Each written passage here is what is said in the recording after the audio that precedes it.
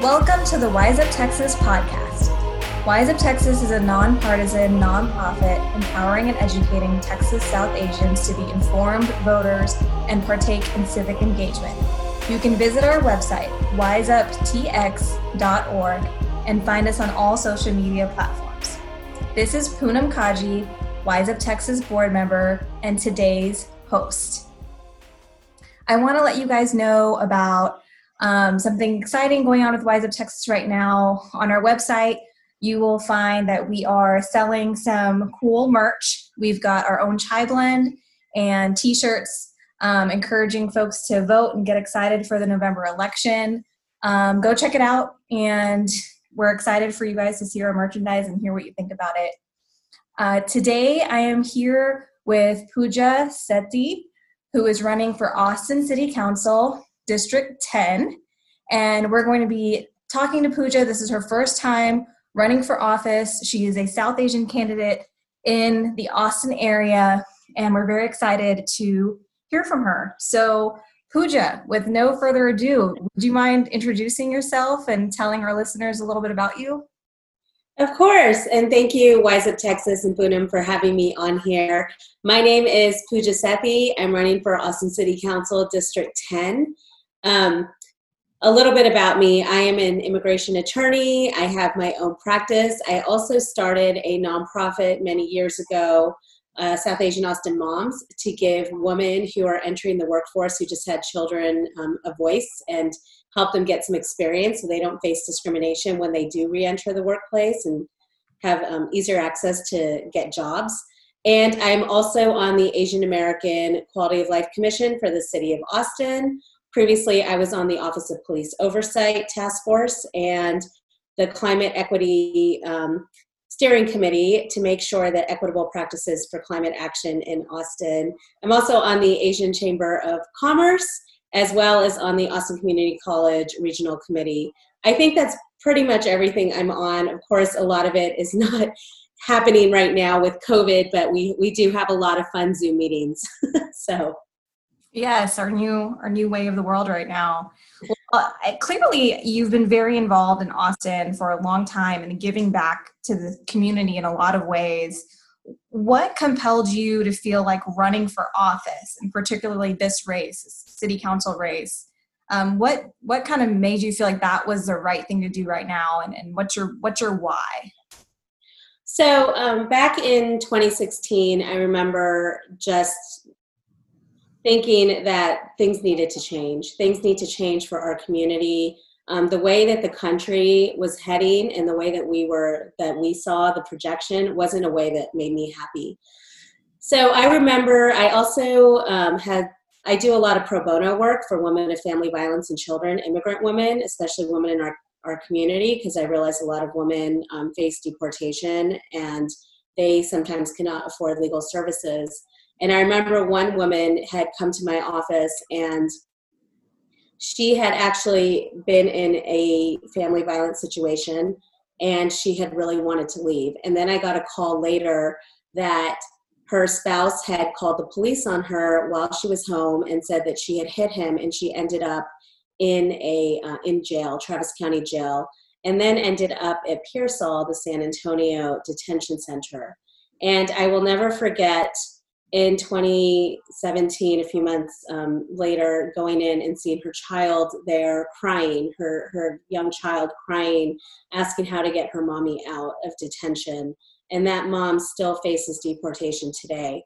That was what led me to join the Asian Quality of Life City Council Commission. And it just, as my civic engagement grew, I just became more and more, because I started with the Asian Quality of Life City Council Commission and I said, maybe this will help it. And then I realized, we still had more. And so I joined the Office of Police Oversight. I was selected to be on that. And I realized that if we want real change, we need a seat at the table. And that real change is on the dais to create real policies to really help everybody in our communities across Austin.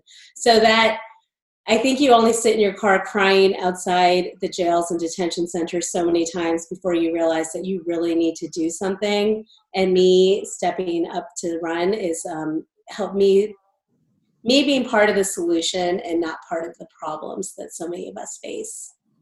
Wow. Yeah. I mean, that story really embodies that be the change mentality, right? I mean, after seeing all that and being one of the many people helping and trying to fix those individual stories, and then to be able to say, I don't even want this story to happen ever again. I want to be one that can help fix the source of the problem. I think you kind of touched on this in what you just told me, but one thing I like to talk to South Asian candidates about specifically is, how does that part of your identity influence your campaign? If it does, I think sometimes South Asian folks might think, well, I don't know, can I do that as a South Asian minority? Will my name on the ballot resonate with people? And then in other scenarios, like what you just described, you might have unique insight with the work that you do and the things that you've seen and how you can serve your city. So how, if at all, does your South Asian identity play a part in this decision to run and how your campaign looks? It plays a huge part. First of all, if I was honored to win and sit on the dais, I would be the first Indian American to ever sit on Austin City Council.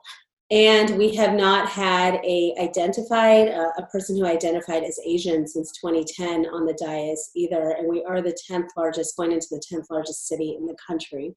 So me being South Asian I really do want to push for that representation on there and really make sure that everyone does have a voice on the dais. I will say though, when I first stepped up to run, I still remember someone asking me, would you change your name? Would you change your name from Pooja? Because they might not choose ethnic names. And my response was, no, we'll figure out a way, because I feel like if we're not doing that and we're not putting our names on the ballots, we're not normalizing that. But a big part of that is, as a South Asian candidate and South Asian woman, is that I need to raise more money. I need to raise more money for my race to normalize my name, to get it out on yard signs and mailers and more phone calls. And of course, with COVID, we can't even knock on doors anymore. So we need to figure out really creative ways to get my name out there, because in order for them to really trust me, I really need to have those conversations, which is what we've been doing. We've been calling voters and speaking to people and really getting my name out there. But I do think it's really important for South Asian candidates to step up to win, step up to run and to win, hopefully, and really get our names on the ballots. I mean, we've got the first vice presidential candidate who's South Asian, have South Asian up there for the first time. And I think that as we're moving forward, I'm really excited to see what we're headed into with more and more people getting on the ballot with ethnic names. So it is a big part of my identity. It's a big part of why I'm stepping up to run. I want to represent all communities, but the fact that I would be potentially the first Indian American on the dais it just fills my heart, and it just hopes that more and more, especially the next generation, is just wanting to step up and take on leadership roles. Totally. I mean, that resonates with me so much.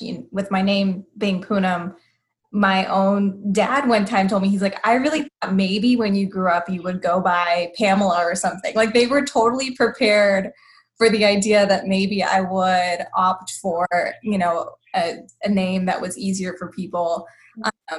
And yeah, I think you're right that we're seeing whether, you could look at Barack Obama, a guy with an unusual name who obviously was able to win elections by being authentic and just explaining who he is and what he wants to do. So I think, and of course now with Kamala, we see that again. So, I do want to give you a chance to tell our listeners, one, what is the city look like with you on city council? How do you make it better? And two, how can they get involved? We've got a couple months left here for people to get involved. COVID-19's making that a little bit harder. It's a little different than maybe knocking on doors or going to campaign events. So, one, what would you say are the main things on your platform? And two, how can our listeners jump in and get involved? Yeah, of course. And I would say, For me, I really bring the voices of Austin onto the dais. I mean, I've spent so many years in the community, on the ground, speaking to people. These are people that don't have a say in our local government. I mean, even even in raising money at my fundraisers, I've had people who are H-1Bs, and they've called me and they said, I want to donate. And I said, unfortunately, you can't, because that's not allowed in the political world. And so there are so many people who are, not green card holders or citizens who want to step up, and I want to be their voice. I want to be the voice of everybody on the ground. I want to be the voice of people who are scared to get engaged in government. They feel disenfranchised, and they feel like they don't have a voice up there. And me being on the ground and hearing story after story, I mean, the mom who can't afford to live in Austin and is driving home an hour and can't spend time with her child, and the family who suffers from family violence, who doesn't have an opportunity to leave. I mean, those are the voices that I carry in my heart, and I would carry onto the dais. So that's what makes me passionate about this, and that's what makes me really know that I would be up there and advocating for everyone in Austin. That's awesome. And I mean, I can tell how much passion you bring to that particular issue, and your years of work, is it's evident that you've seen how Austinites could have better support in these really, really difficult situations, and how we could maybe avoid some of those situations altogether. So that's really exciting to hear that you want to take all of those years of work and work as an attorney and turn that into a leadership role for the whole city and for the entire community, as opposed to your pro bono clients alone, for a whole community to get to learn from all of your experience. So I want to give you 1 second to kind of tell our listeners what website should they go to, what should they do to learn more about you, to rally behind you if that's what they want to do after listening in. Yeah, so pooja4austin.com, that's POOJA for FOR Austin.com. Check it out. We just had a really fun fundraiser recently with Vyasar Ganesan from Indian Matchmaking, and if people are excited, I'm sure he will do it again. And so, we have volunteer opportunities. There's so many ways to support, and any support that I can have to break barriers, both locally as well as we are looking to break barriers nationally, would be really helpful. And I'm really excited and so grateful to Wise Up Texas for doing this and all the advocacy you're all doing. We're really, I have really positive feelings about a brighter future for all of us. Thank you. Thank you. Yeah, I appreciate that. We're definitely spending the next couple of months, trying to talk to South Asian candidates. I think it's really exciting and important that we have South Asian Americans taking on the challenge of running for office and being willing to make that sacrifice. So thanks for talking with us today. That completes our interview for today. Very excited to get to speak to you via Zoom, as everything happens these days. Just a reminder that Wise Up Texas is a nonpartisan and nonprofit organization. We welcome interviews with candidates and political leaders who want to reach out to our South Asian followers. Wise Up Texas does not endorse any candidate or political party. You can find a recording of this podcast on most platforms where podcasts are available, and select episodes will air on Radio Azad in DFW. Thanks for listening. And don't forget, get educated, get wiser, and start giving a hoot with Wise Up Texas.